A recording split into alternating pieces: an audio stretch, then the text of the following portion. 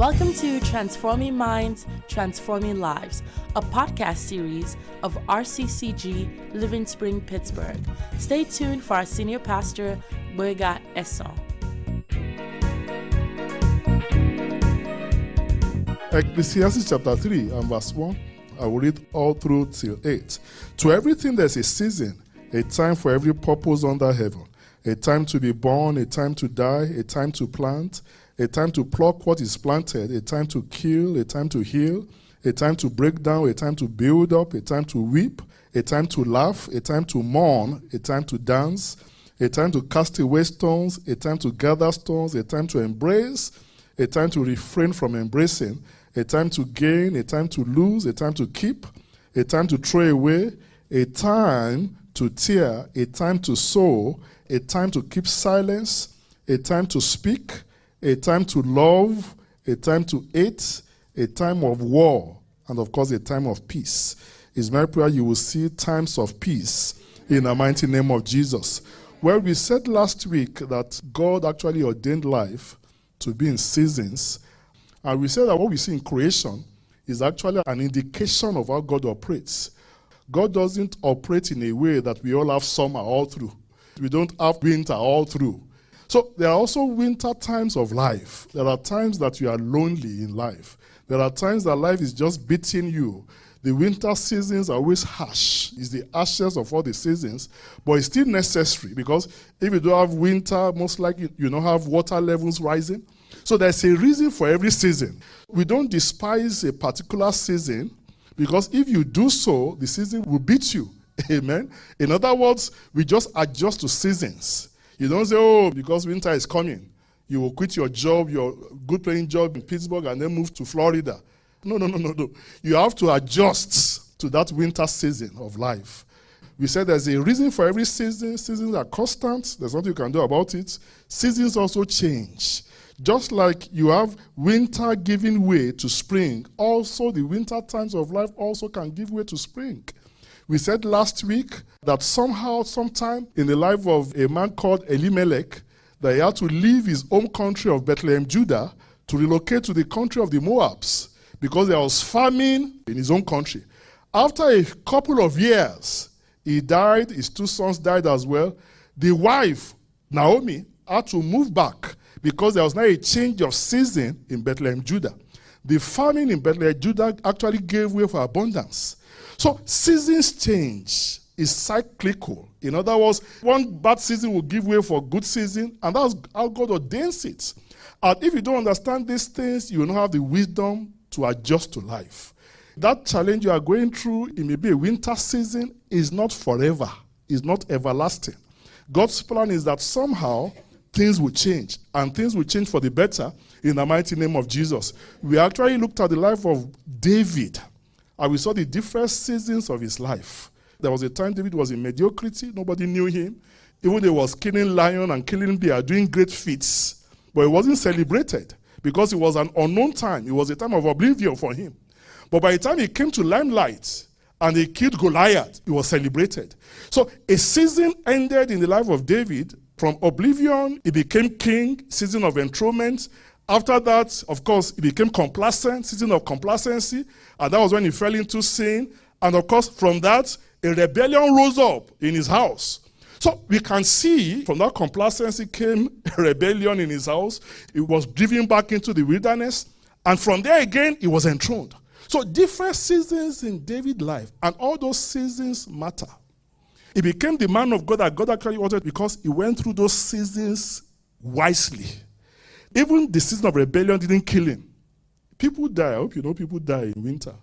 I hope you know that.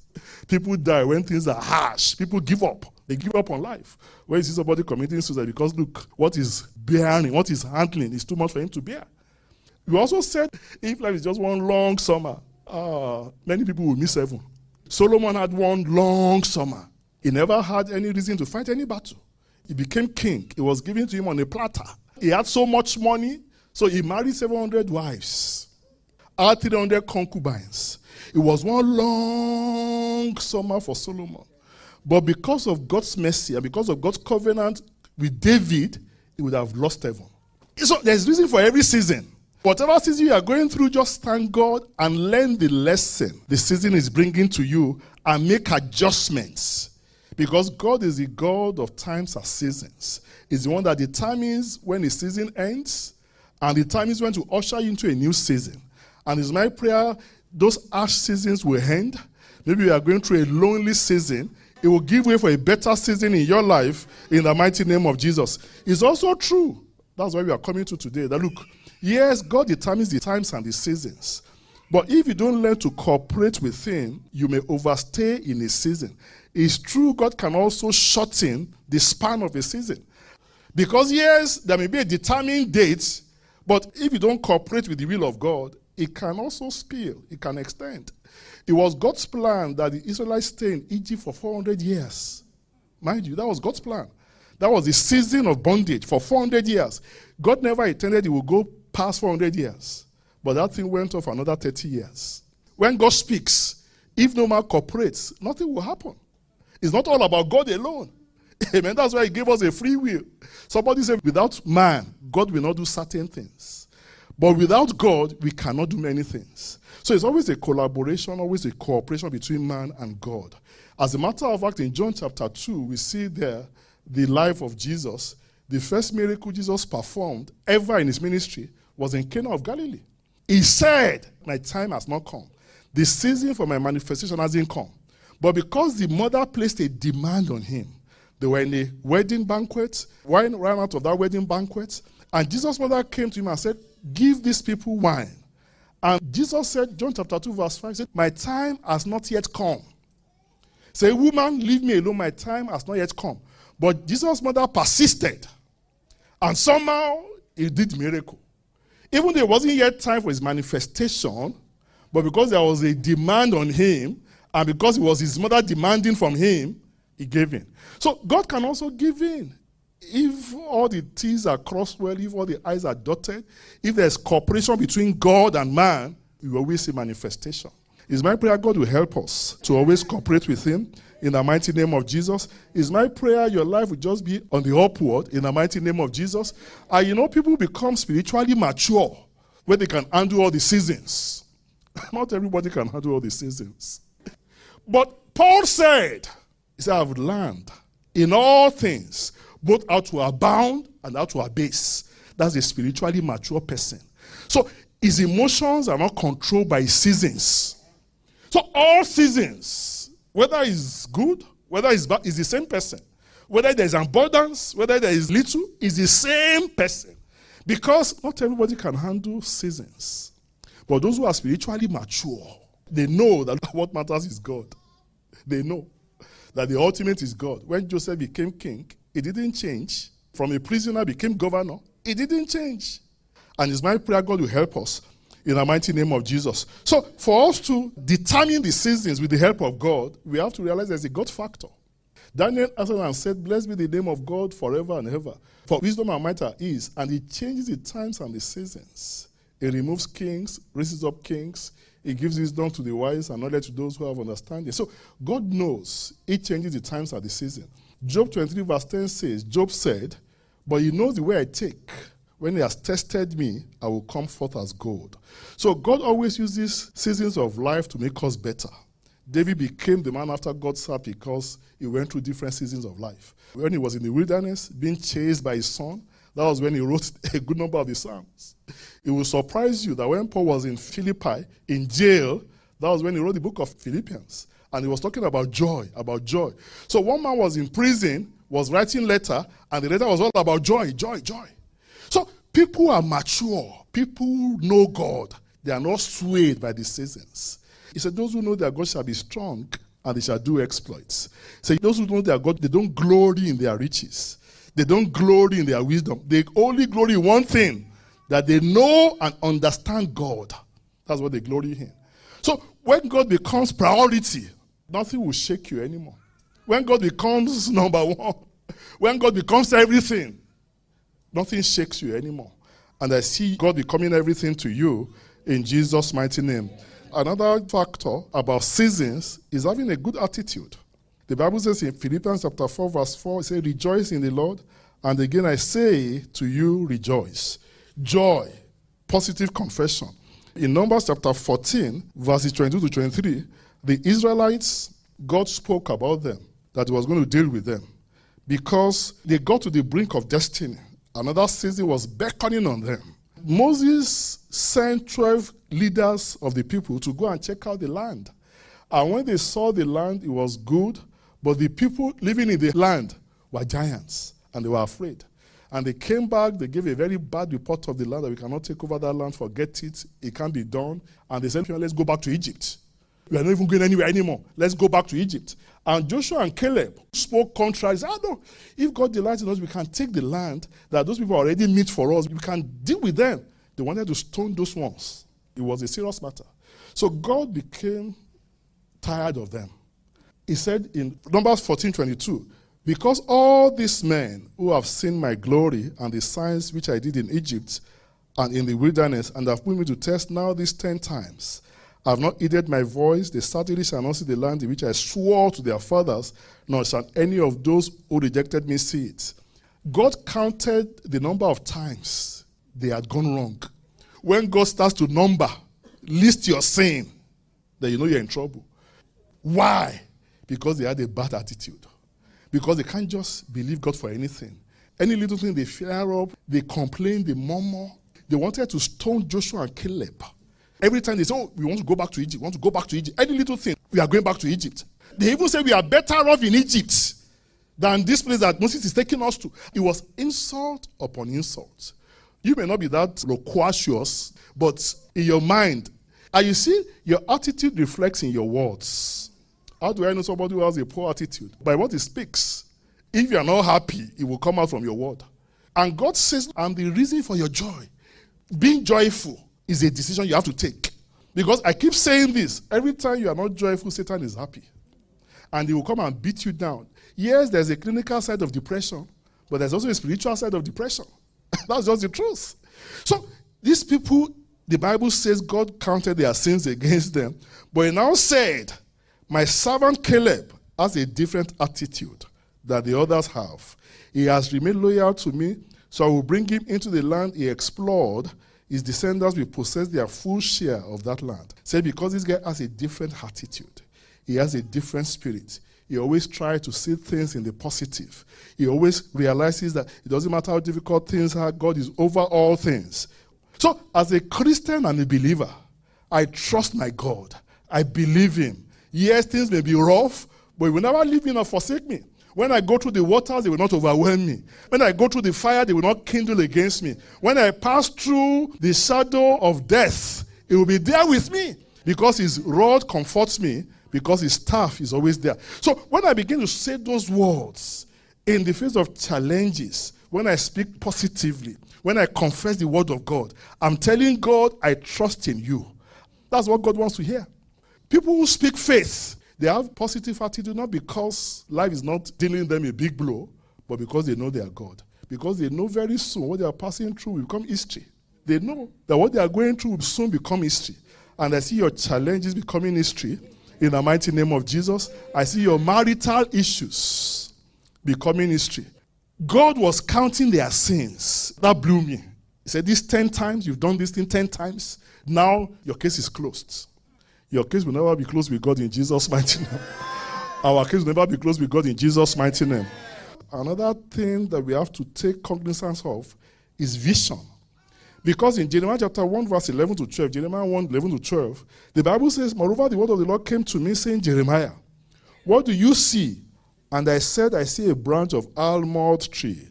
Then the Lord said to me, you have seen well, for I will hasten my word to perform it. The branch of the almond tree, I read some commentaries, comes up during spring. And they said this time that God was talking to Jeremiah was a winter season, was a winter time. So God was asking Jeremiah in winter, what do you see?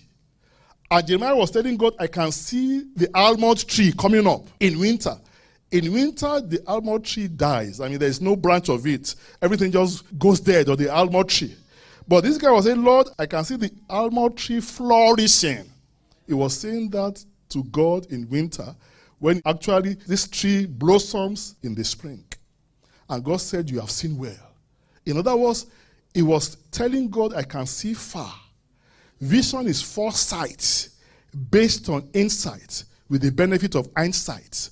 In other words, you are seeing far because you have educated your mind with the word of God, and that's how you can see what God will do in the future. People who don't renew their minds regularly, they only live in the present. They can't live in the future. But some people actually live in the future. Those who have educated their minds well with the word of God. God says you have to learn to renew your mind. When you renew your mind, you are making it new again. So this man called Jeremiah was seeing spring in winter. What are you going through? You may have a son that is difficult. Can you see that son becoming something great in life? So vision is like you get what God is saying and you begin to toe the line of what God is saying. I want to appeal to you. Don't allow your heart to be controlled by what you see around you. Allow your heart to be ruled and to be governed by God's promises. Somebody said when you look at the ground, when you look down, you will see death. D-I-R-D. So when you look around, you see discouragement. But when you look up, you will see the stars. That was why David said, I will lift up my eyes to the hills. From whence cometh my help? Say, my help comes from the Lord who made the heavens and the earth. God spoke to Abraham, saying, raise your sight. Say, lift up your head, raise your sight, raise it above what you are seeing. And the only way to raise your sight is to expose your mind to the word of God. I drive 45 minutes from home to church. But guess what? As I'm coming to church, I'm hearing the word. The word is hitting me. And I also have my 17-year-old boy too. He's also hearing. If you don't let to expose your mind to the word of God, you can't see far. Because everything you see is discouraging. God said, Abraham, raise your sights. Say, raise your sight. Genesis 13:14. Say, raise it. Look beyond the mundane. And God is telling somebody here, raise your sight. And you will raise your sight. And as you raise your sight, God will come through for you in the mighty name of Jesus. And of course, it's also true that the wrong voice will steal your vision. Your association matters a lot. When you have somebody who's speaking wrong into your life, it will cut your 20-feet dream to 1 feet. It's happened to me before. I'm not proud to say it.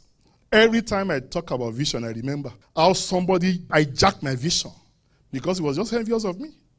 So maybe you have somebody who's talking you out of your dreams. He's not a friend. He may appear as a friend. I hope you know you have friend enemies. So run from them. David got to the valley of Elah and he saw Goliath spitting fire and brimstone. He said, look, I will take on this guy. And as he was going around gathering information, what would be the peck for the person who falls him? What would be the benefit? And his brother saw him all over the place gathering information. And the guy came and said, look, you're a stupid guy. Go back. What of those sheep that you left? What are you doing here, by the way? The Bible says David turned away from Eliab. He turned away from Eliab. You better borrow that cue from David. There are people who are speaking to your life, and they are cutting your vision down. In my own life, I want people that will enhance me, that will tell me, go for it, you can do it. That's how to get into the next level of refreshing. As we begin to round up, another parameter, another thing that will help you to usher in a new season is action-oriented faith. The Bible says in James chapter 2, verse 26, James 2:26, that as the body without the spirit is dead, so faith without works is dead also. There are some things God will not do. If you are saying, God, please help, God is saying, look, what can you do? There was a siege on Samaria. The siege was so bad, some country just came and besieged Samaria. So these guys couldn't go out. They couldn't come in. There was no supply going into their country. Very soon there was famine. And of course, in the famine, things became so bad that women began to eat their children as food. It became so bad. And mind you, there were some 4 leprous guys, because they are not allowed in the city. They were by the gate of Samaria. They were just there by the gate of Samaria. And they said, look, this is a hopeless situation. If we go into the city, there is famine in the city. If we go out away from the city, the Assyrians are there, and they would destroy us. But after a while, they said, we just have to take a step. Because where they were dying. There was no food. And they began to tiptoe to the enemy's camp out of Samaria. And the Bible says God made the enemy to hear a rushing sound. And the enemies fled. They ran. If those guys had not taken that step, they would have died on that same spot. The Assyrians would have been overtaken. Some people's miracle is just waiting. The next level is just that step you haven't taken. And God is so patient. He's not going anywhere. 1,000 years in his calendar is one day. One day in his calendar is like 1,000 years. So he's not bound by time. His own time is eternity. Works completes the cycle of faith. It completes the cycle of faith. If you say you're a Christian and there's no change in your life, that's faith without works. Because what shows you that you are what you are is your works. A step of faith does not wait for all conditions to be perfect before making a move.